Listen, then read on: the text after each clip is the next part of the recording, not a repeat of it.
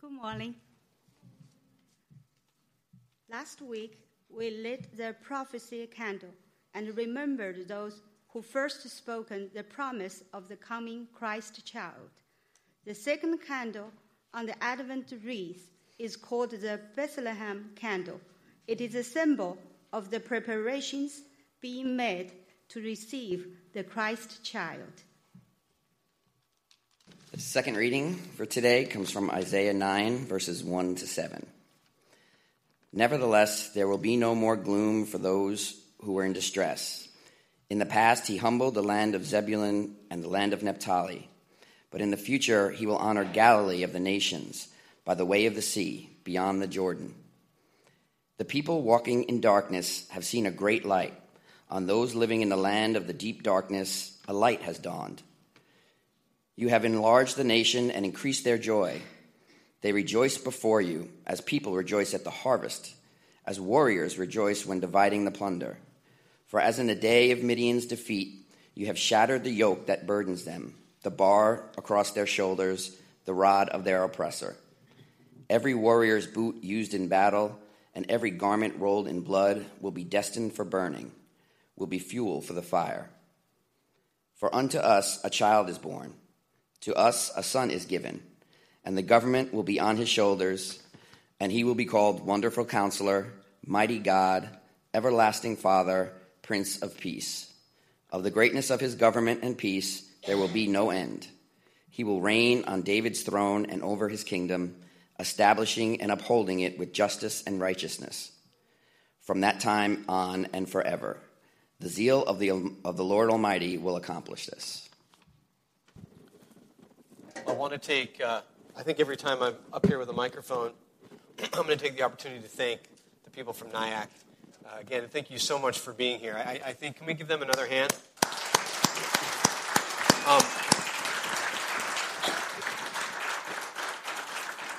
I think that it's very appropriate, the timing of them being here, not just because it's Christmas. I mean, it would make sense that you're here during the Christmas season, doing a Christmas tour. Do you do this in the summer sometimes too, just to kind of mix things up? It's something to think about. Anyway, no, it's wonderful to have them here because I don't know about for you, but I think that music is something that when it is done well, it can take you to another place.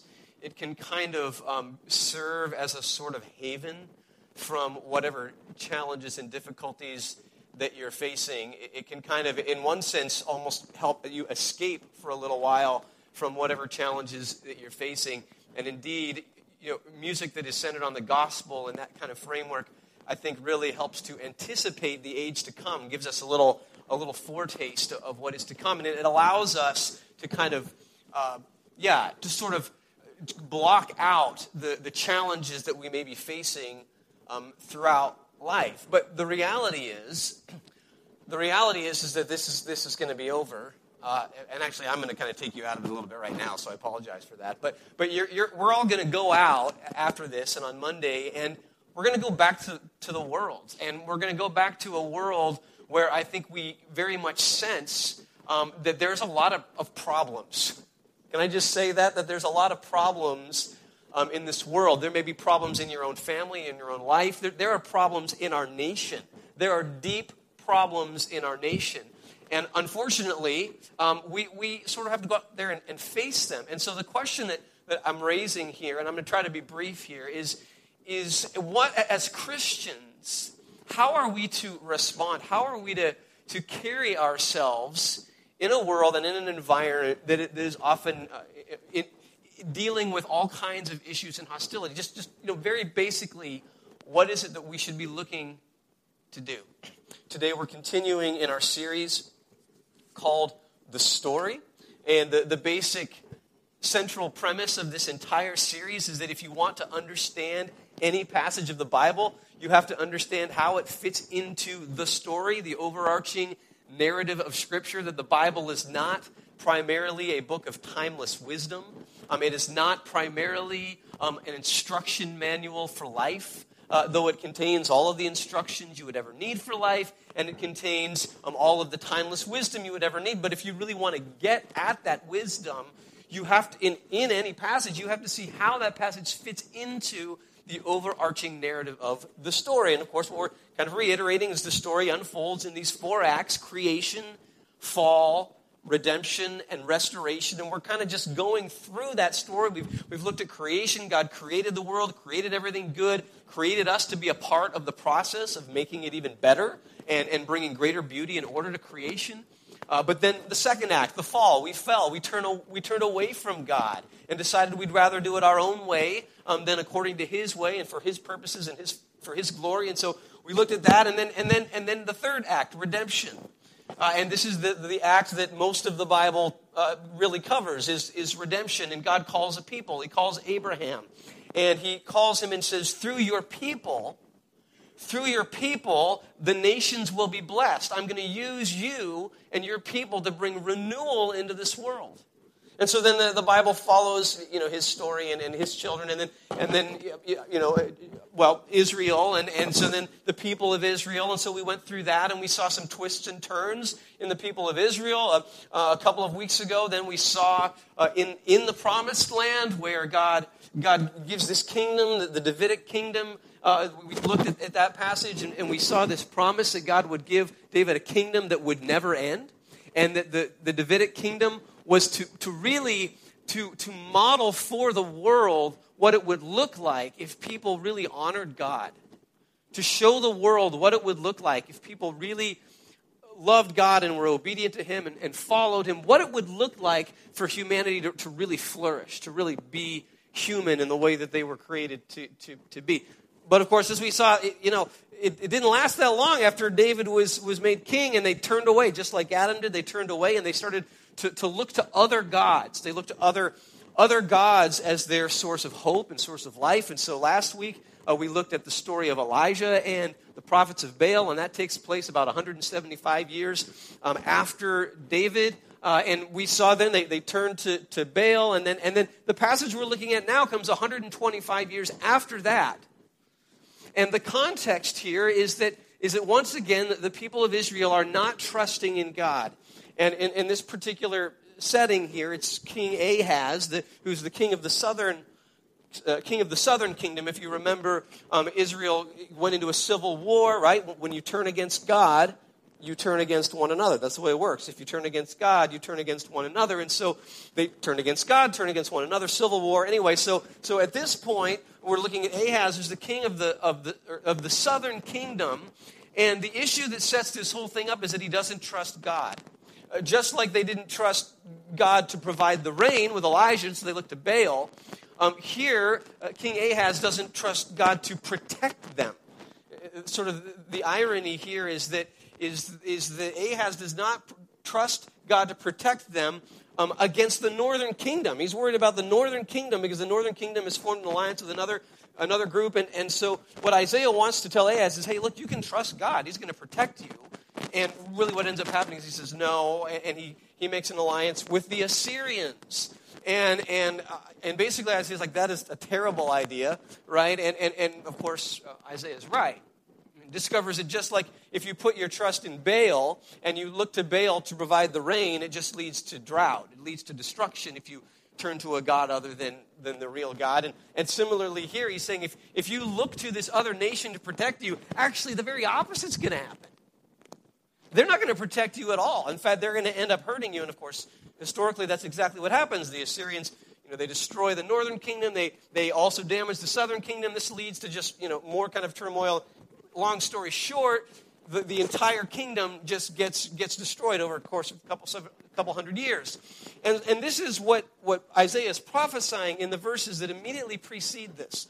He says, distressed and hungry, this is just a couple verses before chapter 9, distressed and hungry, they will roam through the land. When they are famished, they will become enraged, and looking upward will curse their king and their God. Then they will look towards the earth and see only distress and darkness and fearful gloom, and they will be thrust into utter darkness. But that, of course, isn't the whole story. And so Isaiah prophesies about this time in which God will raise up this king. God will raise up this king, and he will bring into fruition this kingdom that was promised to David. And of course, that's what this passage is about. And so he goes on and he describes this king, this Messiah, and we discover some interesting things about this Messiah. For to us a child is born, to us a son is given, and the government will be on his shoulders, and he will be called Wonderful Counselor, Mighty God, Everlasting Father, Prince of Peace. Now, these 4 titles that are given to the Messiah, 2 of them kind of make sense to give to a human king. It wouldn't be all that unusual to refer to a king as Wonderful Counselor or even Prince of Peace. But these 2 titles in the middle, Mighty God and Everlasting Father, this is really bizarre. How on earth can an Israelite actually be referring to a human being with the titles Everlasting Father and Mighty God? And so we see right here, 700 years before Jesus comes, this prophecy about the embodiment of God, God in person, God both human and God coming in the person of Jesus Christ. And then the question is, well, what kind of king will he be, right? You know, when somebody gets into office, any kind of leadership position, well, what kind of leader will they be? What kind of king will they be? And these titles, it's also instructive how they're ordered, that they build to a climax. Wonderful Counselor, Mighty God, Everlasting Father, Prince of Peace. That this God will be a peaceful king. This king will be a peaceful king. And of course, you go through the ministry of Jesus, and you see that peace is central to the mission of Jesus. And so when he heals people, it's not uncommon for him when he would heal somebody, after he heals them, he'd say, now go in peace. Go in peace. He says that several times when he heals somebody. And then when he sends out the disciples, he sends them out on mission. He sends them out. And what he tells them, he says, the first thing that I want you to say to people is say, peace to this house. Peace to this house. And so we see that peace is central to the mission of Jesus. And now the question we need to ask ourselves here is what does that mean? What are we talking about when we talk about peace? And what does Isaiah mean when he talks about peace, the Prince of Peace? And the Hebrew word here in this passage is the word shalom. It's the word shalom. And what we need to understand about the word shalom is that there is no English word that can really translate what shalom means. That shalom is it's much too big, it's much too full, it's much too rich, that the word peace really does not capture the fullness of what shalom is really all about. In fact, it's kind of interesting because if you go through the Hebrew Bible and you go through an English Bible and you compare, what you discover is that translators are often confused on how to translate the word shalom, and they translate it differently in different contexts. I mean, just one example in the story of Joseph, when Joseph meets his father, when he meets his brothers at the end of Genesis, and he asks them, how's dad, basically, and they don't know that it's his dad at this point. How is your father?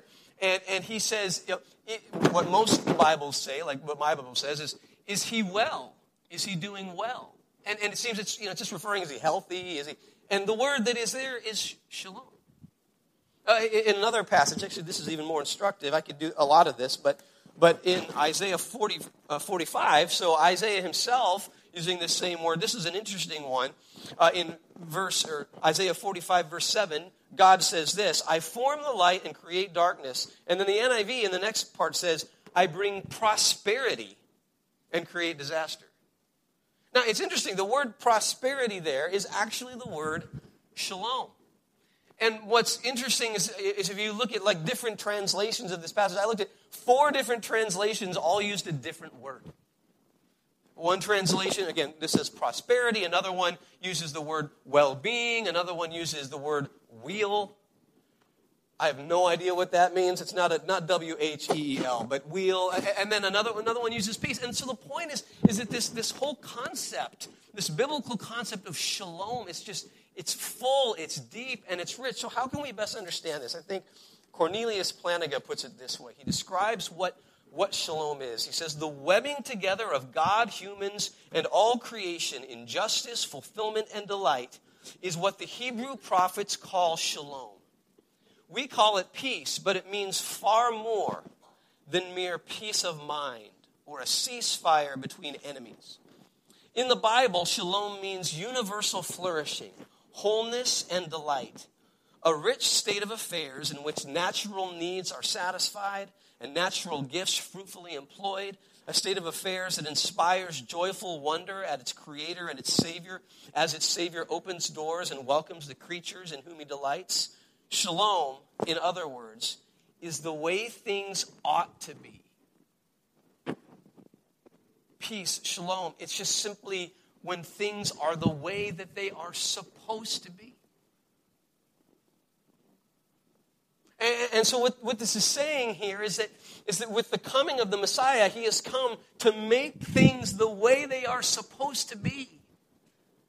Now, of course, the question that you might quickly easily raise is like, okay, well, Kevin, that was 2,000 years ago that Jesus came, and things don't look that great around me. Right? What's going on? I thought you said He came to make things the way they are supposed to be. And there are a lot of answers to that question we could go into. But actually, I think that question only comes up, once again, when you read it in isolation. But when you read this in the context of the story, it begins to make more sense. And basically it's this. One of the things that we have discovered from the beginning of this series is that God's plan has always been to use His people to bring renewal into this world. God's plan has always been to use His people and His followers to bring peace and shalom into this world.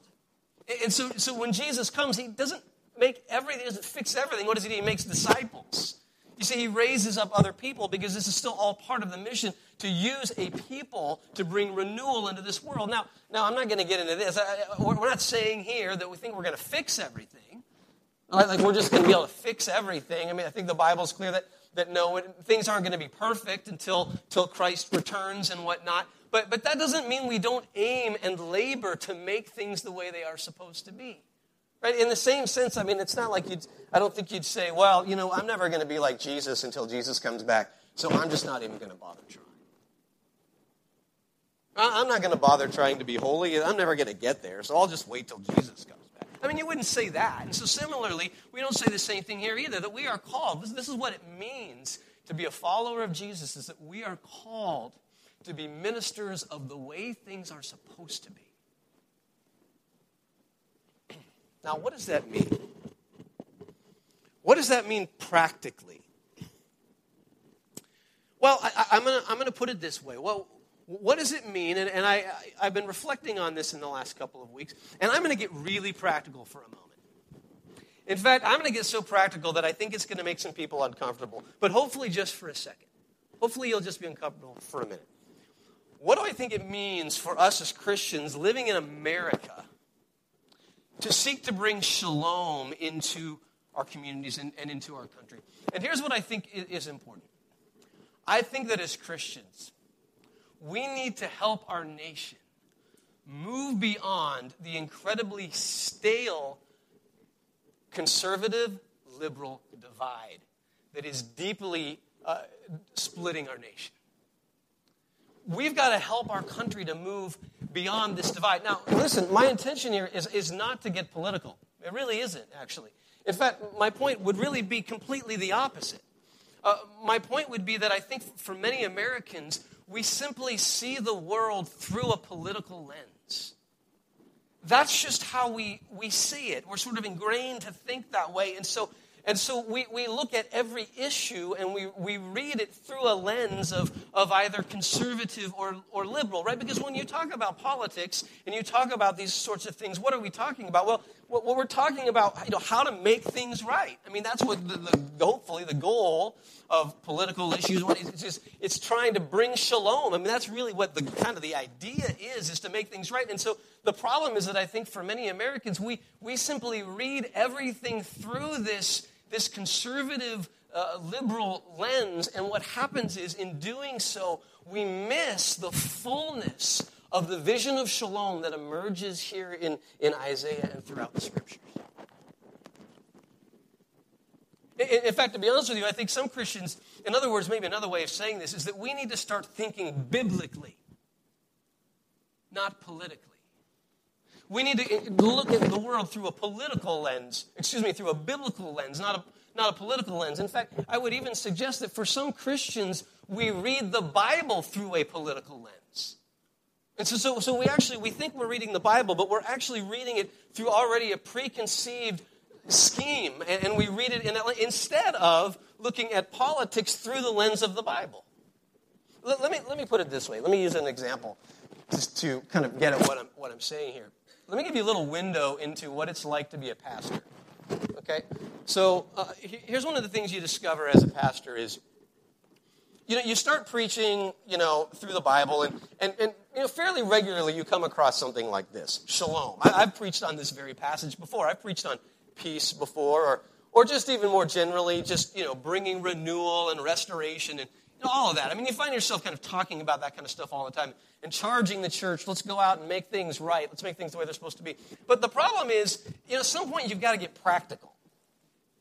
Okay, well, what does that actually mean? I mean, what does that look like? And one of the things that I think I've discovered, and I think other pastors would say this is true too, is the problem is that anytime you try to get practical, anytime you try to cast a particular vision for the way things are supposed to be, you run the risk, you just know, if I go this way, people are just going to say, oh, that's a conservative vision for peace.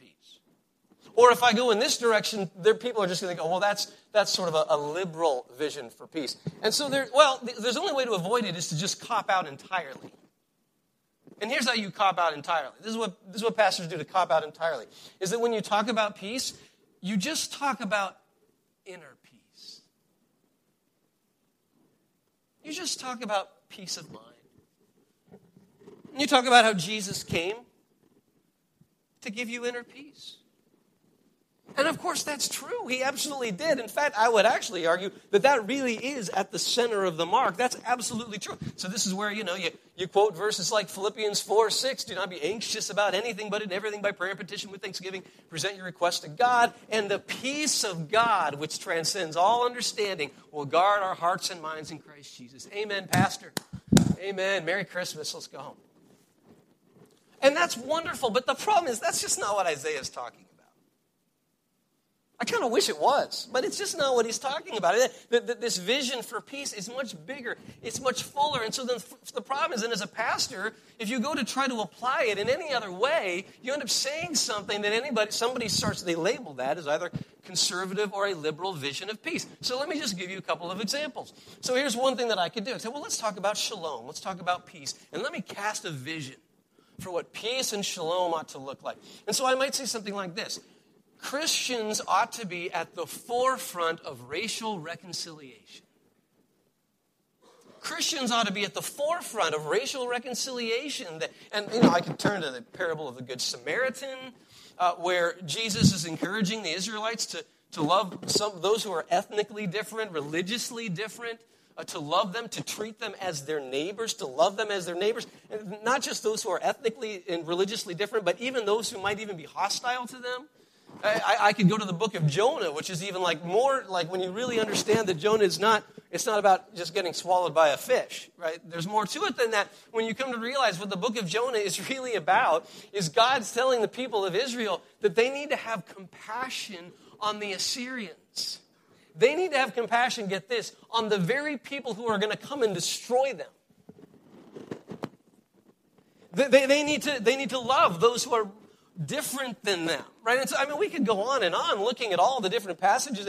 Paul's whole ministry is just trying to get Gentiles and Jews to come together. It's all about racial reconciliation. So I could preach that vision, and I could say, look, Christians need to be on the forefront of racial reconciliation.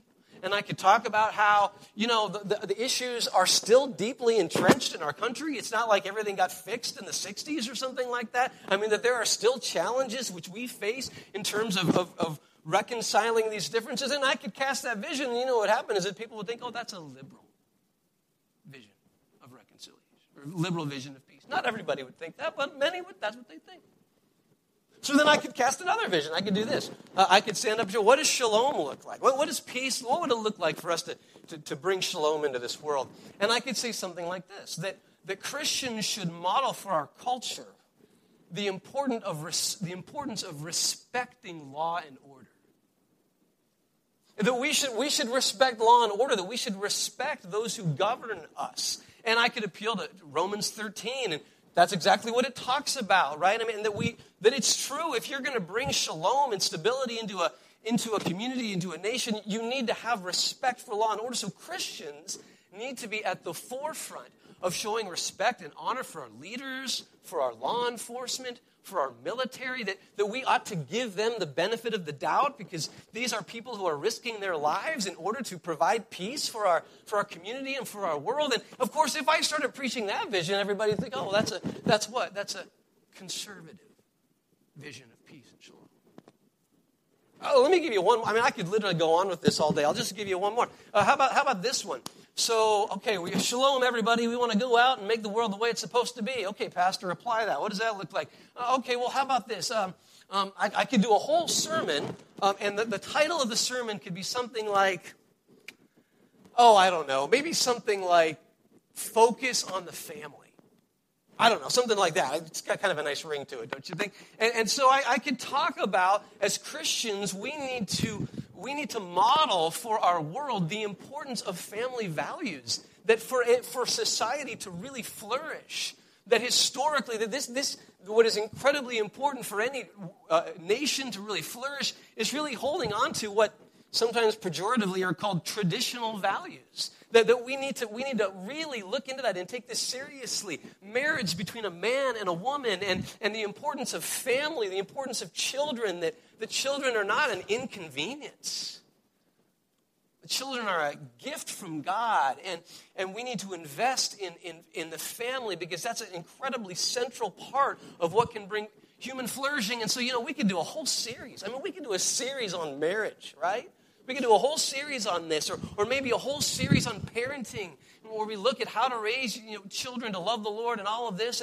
And that would be a wonderful vision of shalom, and everybody would, that's a conservative vision of shalom. I could do something else. I could do something like this. I could say, hey, listen, if we're gonna be the people who make things the way they are supposed to be, well, then we need to be Christians. Need to model for our society how to show dignity and equality to women. Christians should be at the forefront of modeling what it looks like to respect women, to see them as equal, and to treat them with dignity. And I could appeal to all kinds of passages here. I could talk about where Paul says that in the gospel there's no longer slave or free or Jew or Gentile or male or female. I could talk about how in the early church that women were flocking to the church, because the church was a place where they could actually find the dignity and the equality that they couldn't find in the broader Roman Empire. I could quote 1 Timothy 5:2, where Paul says to Timothy, he says, treat younger men as brothers, older women as mothers, and younger women as sisters with absolute purity. And that as Christians, we need to model for our society, that we need to stand up against sexual harassment and sexual assault, and we need to be people who take seriously that we can't minimize this by sort of justifying the way people talk. Oh, that's just how boys talk. That as Christians, we need to model for our society. And I could cast that vision, and if I cast that vision, these days people say, that's a liberal vision of peace. Of course, what's the problem? These are all biblical visions of peace. The problem is we see everything through this political lens, and so we kind of play off. I can't really emphasize that. I mean, I can believe that, but I can't really talk about that or emphasize that, because that doesn't fit with where I am in this whole paradigm. And so what we end up doing is we end up just sort of settling for something instead of, and this is the point, this is why we've got to get back to what the Bible says.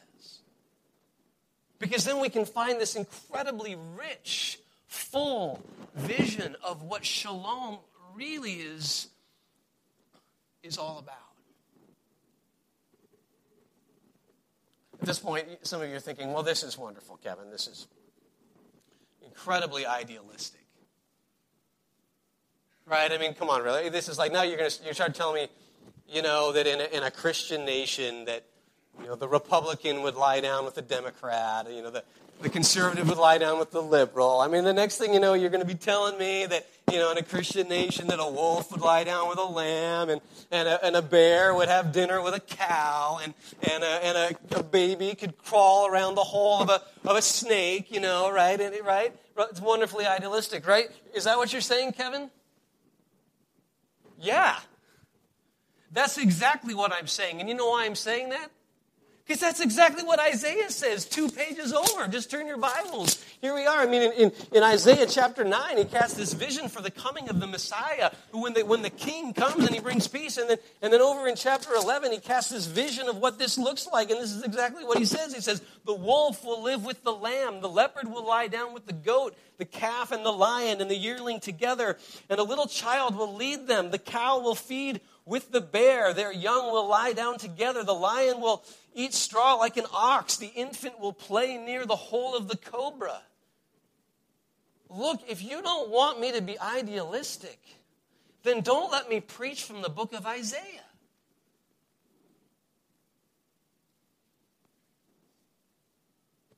As Christians, we need to move back to a really biblical understanding of what peace and shalom is. Let me put it another way. I would suggest to you that the greatest threat to the breakdown of shalom in our country is not secularism or the rise of other religious movements. It is a Christianity that has domesticated this vision of shalom and has settled for these sort of half-baked visions of what shalom would look like that the left and the right offer us. Instead of looking at this incredible vision that the Bible provides us with. Friends, we need to get back to the Bible. We need to get back to what it says, and we need to instead of going to our trusted political sources all the time, we need to get to our truly trusted source. We need to get to that which, if we can find a way to just kind of forget politics entirely and just start building from the ground up, looking at what the Bible actually says and not reading it already through our political lens, we might be able to model for our country what true shalom might look like. Now, of course, how do we do this? What is it that motivates us to do this? What is it that enables us and empowers us to do this? It's simply this.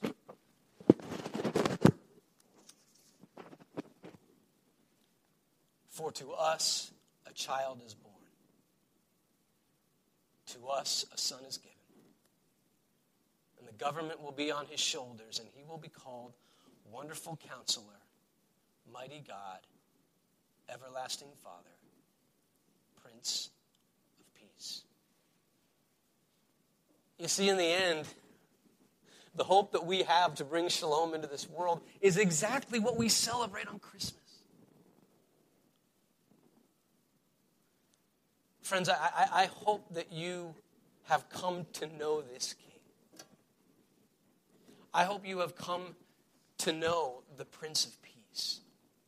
I hope you have come to know that whatever it is that you're facing, it's going to be fine.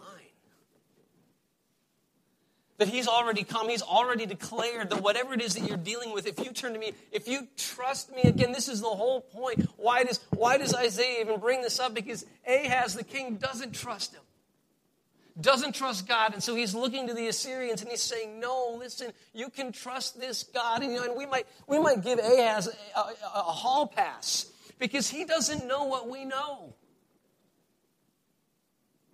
He doesn't know that the Messiah has come. And so I do pray that this Christmas season that you will take this time to really reflect on who Jesus is.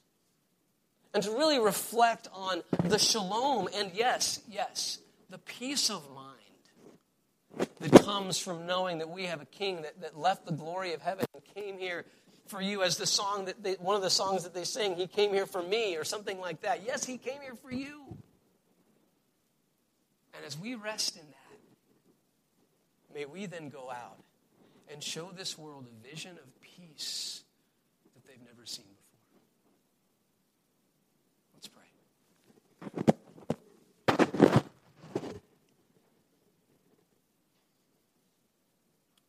pray.